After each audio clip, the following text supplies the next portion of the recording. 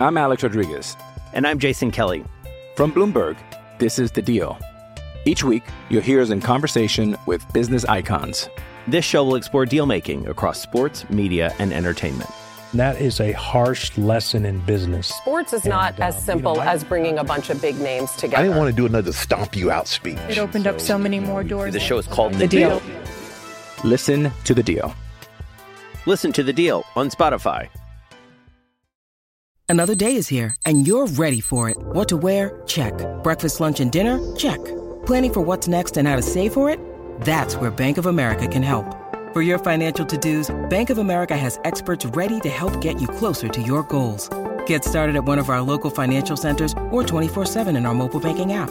Find a location near you at bankofamerica.com/talktous. What would you like the power to do?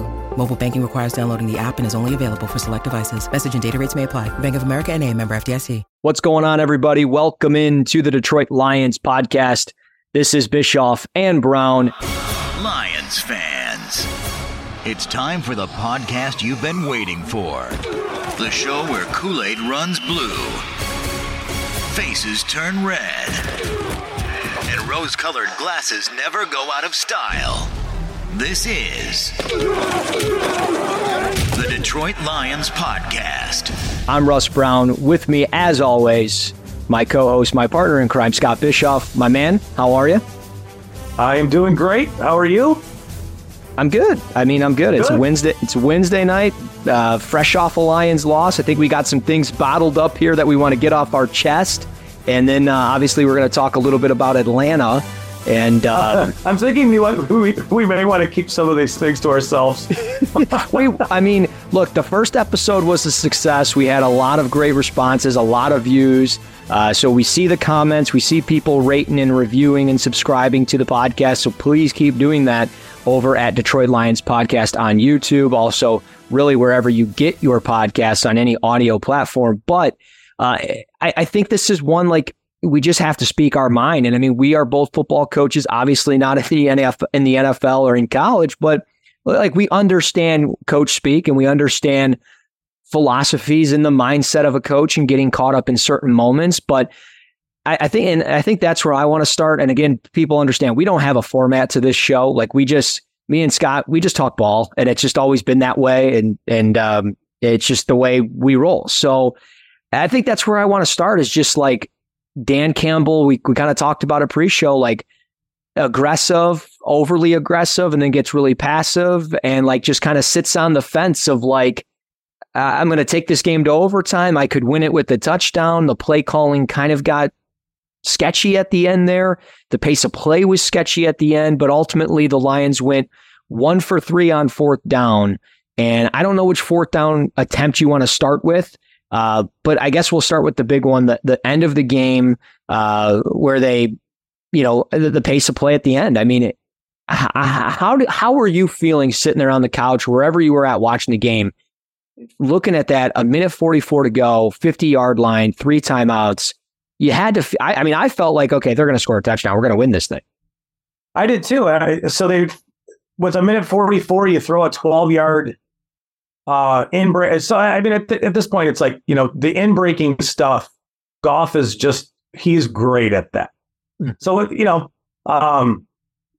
a 12-yard pass, and I'm thinking, okay, we're going to have a timeout. We're going to have like minute 35, whatever it was. And they stroll up to the line of scrimmage, and I'm thinking, what are they doing? Then they run another play, and it's like a 10-yard gain. And same thing, like, all right, let's get a timeout, because now you're down to, like, I want to say they were down to maybe their 28 or 20, maybe it's an 11-yard gain, whatever it was. You're down to inside the 30, and it's still no timeout. And I'm thinking, I'm confused, and I still am. So it's one of those things where I don't want to crush them or anybody, really, because I don't have any answers like that. But it's confusing. It's a confusing thing to do, to go for it in other ways, in other situations, and then just be so passive. And almost, I know it's intentional, like, all right, let's settle for overtime. But, I think when you throw the first completion, settling for overtime has to go out the window. Go in the game. And those were my thoughts. Is they're gonna, like you just said, they're gonna win this game, at the buzzer, and it's gonna be one of those games that we look back and think, yeah, they were the better team. Injuries were just brutal, but still, a win's a win. Let's move on. But they just seem to settle. It seemed like and I've heard some people kind of give excuses to when the short pass was completed. I think it was to Gibbs. They had to settle for a field goal, but the decision was already made. You're already burned 40 seconds off the clock. It was really confusing. Yeah, and I think, and like people have been commenting and all this stuff, because I wrote an article about the gambles from Dan Campbell, how are, part of what cost him that game. I get it. Dan Campbell didn't throw a pick six. Dan Campbell's not David Montgomery and fumbling the football away. He's not Amon-Ra St. Brown and fumbling a football at the end of the half. I understand it, but he went for it on fourth down 2 other times prior to that drive, or prior to the drive before. The drive before is where they scored and made it a 3-point game. But it's one of those, like, you are aggressive all the time and you're going for it on fourth down. Second drive of the game, it's 3rd and 1. You're at like the 25 or the 30 or wherever you're at on Seattle's. You have a 3-yard loss. It's a long 4th and 4, and you come out there and go for it, and you could have taken potentially 3 points and gone up 10-7, and that 3 points would have made a difference at the end of the day. And it's one of those situations like, okay, you got aggressive there and it burnt you. You didn't get the points in a league where it's so hard to score. And then you look at this final drive and the pace of play is not there. And I think of like just coaching kids at the levels that we coach football and how they panic over little things. And I get it. These are NFL football players. They've been doing it forever and they're millionaires. But like, if it was me, I feel like I would have, in that situation, I would have been panicked as a quarterback, as a pass catcher, whatever, when I'm noticing, hey, we're not taking a timeout. I can't gather myself. I feel like I have to kind of hurry my route, hurry my process in catching a ball, throwing a ball, whatever. And that ultimately led to them having to settle for 3 because they didn't even use all their timeouts. And it's like, yeah, they left timeouts on the board. They, I'm not saying, on 3rd down or 2nd down or whatever, is just to chuck the ball into the end zone to try to score. Yeah, I think we're both on the same page, though. With a minute 44 after you complete the 12-yard gain, stop the clock. Mm-hmm. Right? Now, again, I don't have any some of this stuff is bigger picture and stuff that I am unaware of. Tempo. Sometimes when you get into tempo, like you stay in tempo, and it's a good thing. Stopping the clock is potentially, it might hurt you. Yeah. But then hurry up. Like, don't just stand around and let 20 seconds roll off the clock just because you settle for, that is to the point. They settled for a field goal when they had, you got the ball at midfield with a minute 44. It's plenty of time to score a touchdown. And they really did, it just didn't seem like they wanted to, which to me is super frustrating. And Campbell's done this in the past where I think he's learned from the way he's coached. Mm-hmm. I think this is one of those games where he's gonna learn from making a decision about a drive before the drive starts. Like, hey, it's cool if we settle for a field goal, so that's the goal. Well, right. Not anymore, because you've got 2 big chunk plays, and there's like there could have been like a minute and 20 on the clock with one more timeout from the Seattle 28, I think it was. Yep. You could have had a minute and 20 or so in that range. Yeah. And you're close. You can still clock it. There's so many options that you can do. And I don't mean to cut you off, but like in addition to it, it's like you have one of the best play callers in football. It's recognized in the media, across the league, from your staff, from your players. That would have gave him an extra 30 seconds to a minute to gather his thoughts and maybe find the best play call to get them into the end zone. Maybe not right then and there, but in a play or two. But it also, like, if you didn't want to take the timeout, pick up the tempo and prevent Seattle from getting some of those rookies or inexperienced players in those moments, like Kobe Bryant and Devin Witherspoon and those types of players. Make sure that they're on the field. And by just going slow, they were able to sub guys in and out, get fresh pass rushers. I mean, they're known for their pass rushers. That's who they are. They've got Darrell Taylor. They've got Boye Mafe. You're a guy. They've got all kinds of guys that they can bring and package in, and you let them do that. And I think that's what causes things like incompletions and just, it just was such a poor, mismanaged game, I thought, from Dan Campbell with fourth downs and then that last drive. And I get it. He's not the one out there making the plays, but he's out there calling the plays and getting guys in position to make those plays. I'm Alex Rodriguez. And I'm Jason Kelly. From Bloomberg, this is The Deal. Each week, you'll hear us in conversation with business icons. This show will explore deal-making across sports, media, and entertainment. That is a harsh lesson in business. Sports is not as simple as bringing a bunch of big names together. I didn't want to do another stomp you out speech. It opened up so many more doors. The show is called The Deal. Listen to The Deal. Listen to The Deal on Spotify. Yeah. And some of that, I don't know who. It's not that we're pointing fingers. It's just we're just asking questions, kind of people, right? Like, and truthfully, like these are questions I would ask, like why, on defense, why are you running contain so much? I understand if it's Kansas City, because you don't want Mahomes leaving the pocket. I totally get it. And Geno Smith is a good quarterback. He is, and they have weapons. So it's, I'm not saying this is easy stuff, because Seattle's a good football team. They're a really good football team. And that offense is kind of loaded. But the game plan itself, we talked openly last week about how we expected the Lions to pressure the shit out of Geno Smith. Like we did. And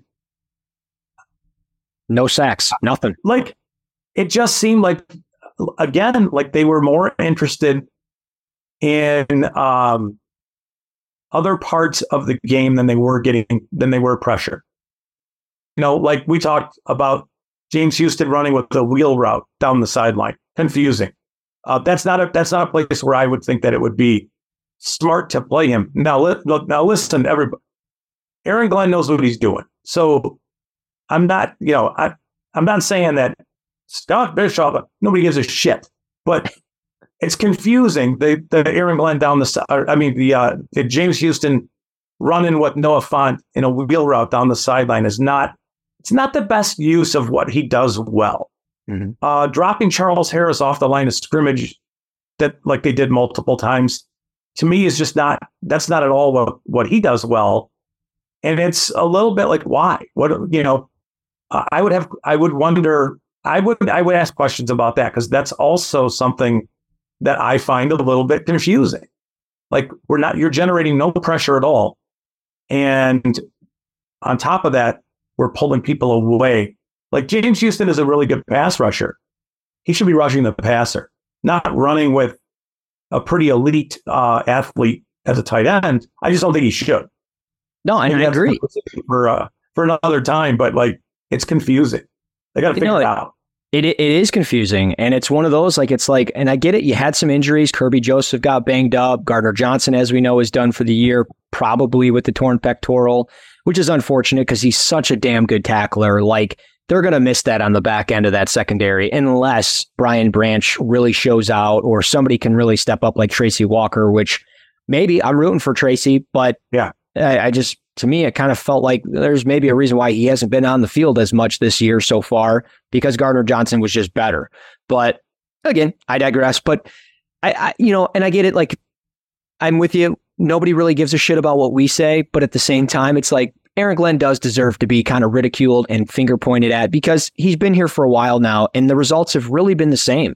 And you're not getting a lot of pressure from anybody on that defensive line outside of Aiden Hutchinson. And he's a one-man show right now. And now that Gardner Johnson is gone, he's the best player on that defense. And he's going to have to do this all by himself, because the way it's looking with this cover one-man scheme that we're running, no, they're never going to blitz anybody, because Alex Anzalone's got to take a running back out of the backfield. You got to take James Houston, who's a pass rusher, who, by the way, when he transferred to Jackson State, Deion Sanders and that coaching staff said, you're not an outside linebacker. You're an edge rusher. You're going to stand up and go get us pressures. And that's what they did. Yeah.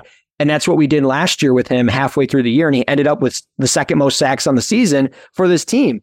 And now you're lining him up over a 4-5 tight end in Noah Fant. To me, it's just mind blowing. And I don't know what the answer is outside of that. I would run more zone coverage, and I would be showing my inside linebackers to maybe sugar the A gaps, and they would back out and have kind of mid hook drops.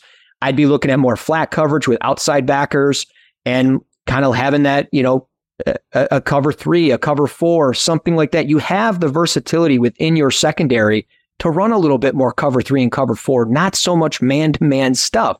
So maybe I'm huffing paint. It's possible. Anything is possible. But last year, the same stuff happened. Like at the beginning of the year, they weren't generating pressure. Right. And then all of a sudden, boom, they had like a 2-month stretch where they got lots of pressure. And it's like, but here we are again, no pressure. Yeah. So what did we do last year to change it all around? And I know that last year there was some stuff with Aubrey Pleasant and, them kind of simplifying their scheme because of personnel. If Tracy Walker gets hurt, you kind of have to limit what you do on the back end and blitz a little more. Now, I don't have numbers to back any of this stuff up. That's why, maybe I am delusional, but you're right. Post-game stuff, and they did get productive pressuring the quarterback. But right now they're just choosing not to do that. Why? I don't know. Again, like you mentioned, week 1, I could understand it. Against Patrick Mahomes, you have to play a little bit more conservative approach on defense. You have to rush 3 or 4 and drop 7 or 8 guys back. But a week ago, I watched the Rams bring 3 defensive linemen consistently, and I get it. One is Aaron Donald, one of the best interior defensive linemen of all time, but they're rushing 3 guys, and then they would blitz maybe 1 or 2 guys off the edge, and it made life hell for Geno Smith, specifically in that second half. And I would like to assume that the Lions would have watched that tape and took something out of it, but we came out with the same stuff that we've seen, like we mentioned, from the start of last year, and then it got better as the year went on. And it's just like, I don't know if we go to like the basics of football to start the year and then start branching out and start doing different things, but like you took Jack Campbell 18th. I don't know how many snaps he played. I think he might have played 18 to 20 snaps this past weekend. I'm sorry, that's not enough for a first-round linebacker, especially when you're not getting pressure. So maybe you take a DB off and you put him in the middle and you start blitzing him, because Benito Jones, no offense, he's not getting it done as an interior pass rusher. Maybe Isaiah Buggs can get it done. I don't know, but it's discouraging. Roderick Martin too. I mean, he's a big body. I don't expect him to generate much in terms of pass rush productivity, but I can promise he will eat space and possibly command more than one blocker, which will create run-throughs kind of stuff. Yep. Let's talk about something positive. What did we have? Well, the only perception. I know. Well, the only positive is on the offensive side, right? I mean, the offense is clicking. The offense can score. We've seen it, 21 points a week ago, 31 points this past weekend. Jared Goff, 393 pass attempts without an interception until obviously one that was costly, no doubt about it. But he played phenomenal this past weekend. I mean, at the first half, he was ridiculous. Right. Ridiculous. Yeah, so efficient, and his chemistry with Amon-Ra St. Brown is so good, and so early with Sam Laporta right now, it's so good. But we've got injuries. St. Brown is banged up. Montgomery is banged up. Taylor Decker is banged up. Vaitai is banged up. Frank Ragnall's got basically no toes on his feet, so he's banged up all the time. Yeah, it's ugly. Kirby Joseph is hurt. Obviously, C.J. Gardner-Johnson, but like up front, Vaitai, Decker, Ragnall's got just a rest day. So I don't think that's really a thing at this point in time. But I don't know what they're going to do with Vaitai. Obviously, I shouldn't say that. I know what they're going to do with Vaitai. Graham Glasgow's going to start at right guard for them. Mm-hmm. And it's a nice signing that, they can go there with him. So I expect them to be okay up front. But, Goff's, you mentioned that the chemistry with Amon-Ra, but also with Reynolds too. Yeah. Like they're vibing. And Laporta looks like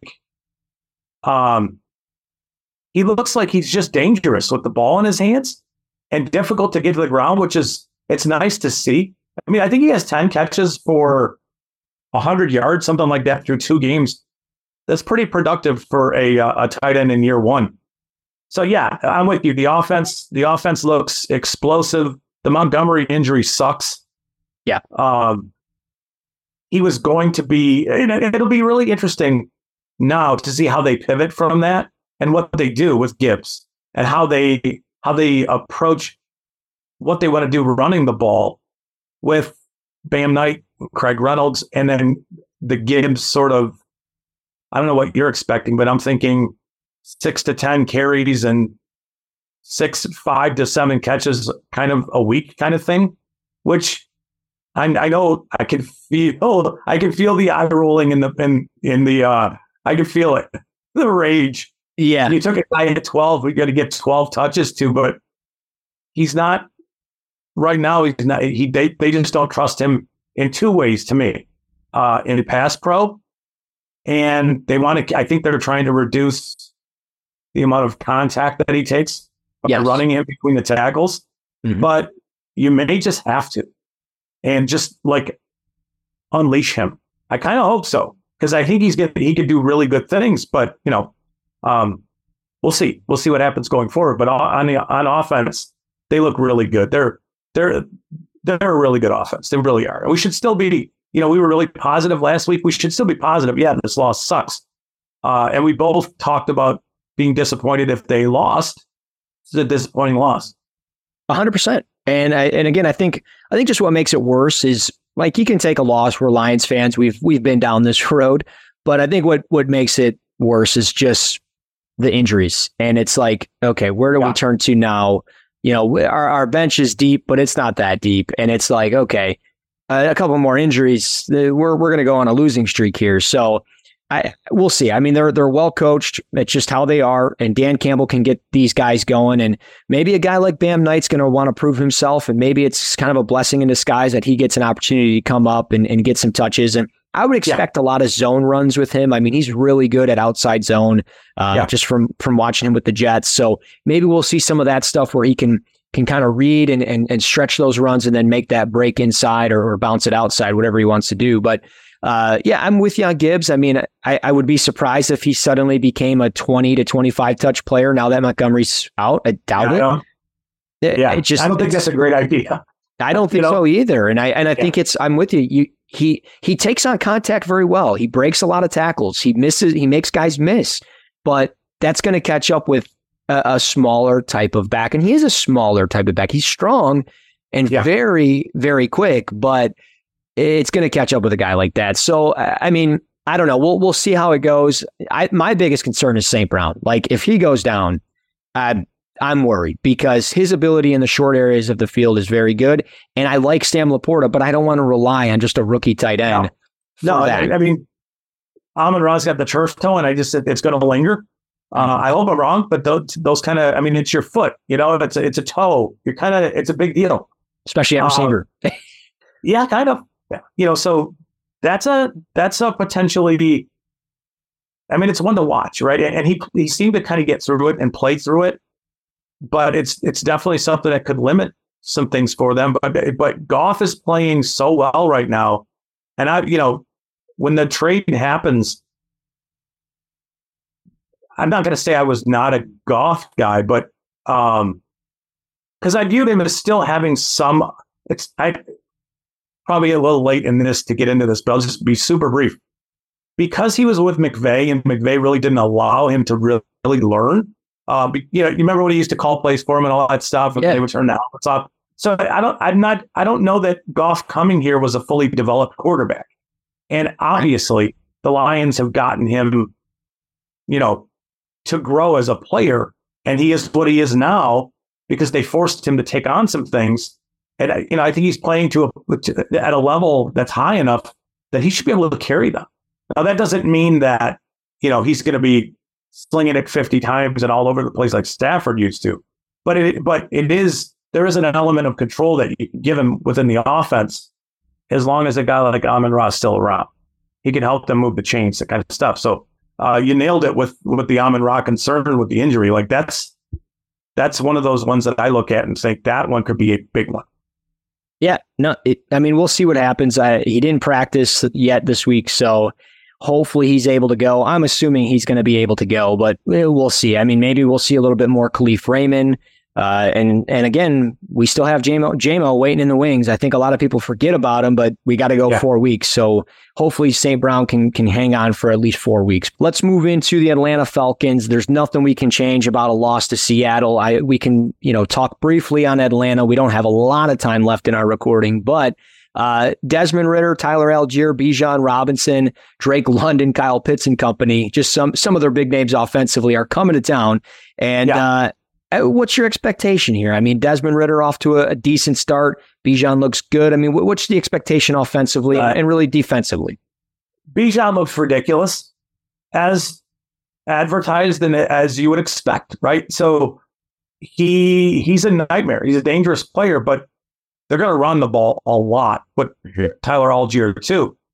Drake London's a dangerous player. They're just not really using him all that much. Kyle Pitts really needs to be lobbying to get out of there.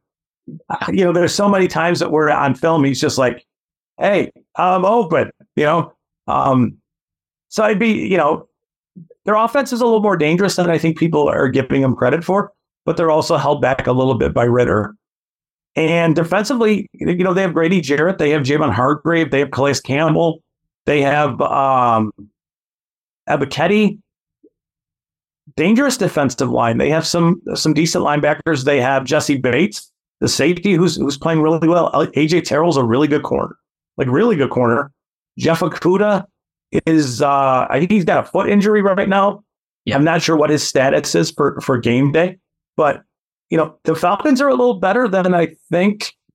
Even what I would have done a month ago, looking at the schedule, or 6 weeks ago, is I would have put a W next to the Atlanta game. Yeah. And I don't know right now. So I guess that's where I am with them.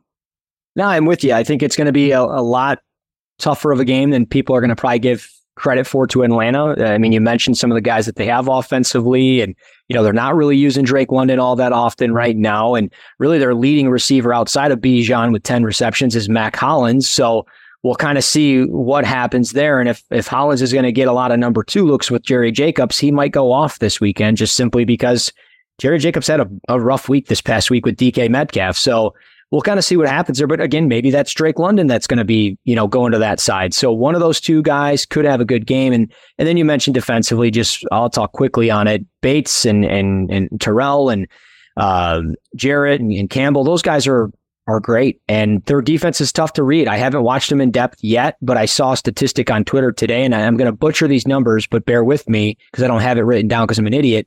But it's like week 1, they blitzed like 17 or 18% of the time. And this past weekend against Green Bay, it was like 47% of the time. And I guess they're a really tough defense to figure out. They're very unpredictable. They send pressure, whether it's from Bud Dupree or Lorenzo Carter or Abiketi. They bring a bunch of dudes and then they just have really good coverage. And you have a guy like Jesse Bates. They also have Richie Grant, who came out of Central Florida, who a lot of people liked when he came out a few years back. So they've got some dudes and it's going to be tough, but again, I think it's going to be one of those games that it's 3 or 4 points. Whoever, doesn't turn the ball over probably wins this game. And I'm just curious, does Dan Campbell go for it on 4th down as much in this one, or does he start taking some points?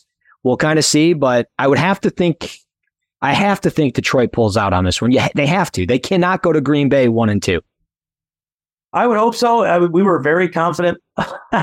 This is true. Really confident last week. So, I'm not going to try to change the vibes up because I'm one of those dudes. Like if I do something good at all and I'm wearing a shirt, a certain kind of a shirt, that shirt is getting worn again. So I am not going to make a prediction because I feel like my confidence was a problem for the Lions last week. So I'm not, what I'm saying is ridiculous, but I don't care. We're good. No, look, you're not getting a prediction out of me this week. I'm on a wait and see approach. Too many injuries. Let's make sure the coach has got his head on right. Let's make sure players got their head on right after a tough loss, but we'll see what happens. Fingers crossed they pull it out. But you got anything else for me, or are we all set here on the Detroit Lions podcast? We're good.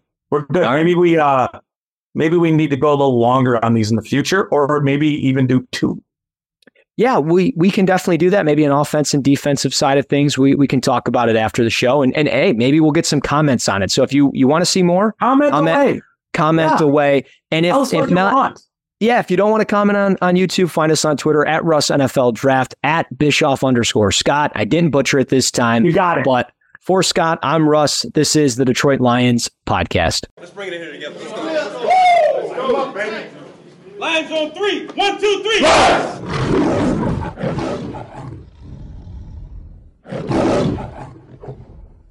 You've had enough of that shit.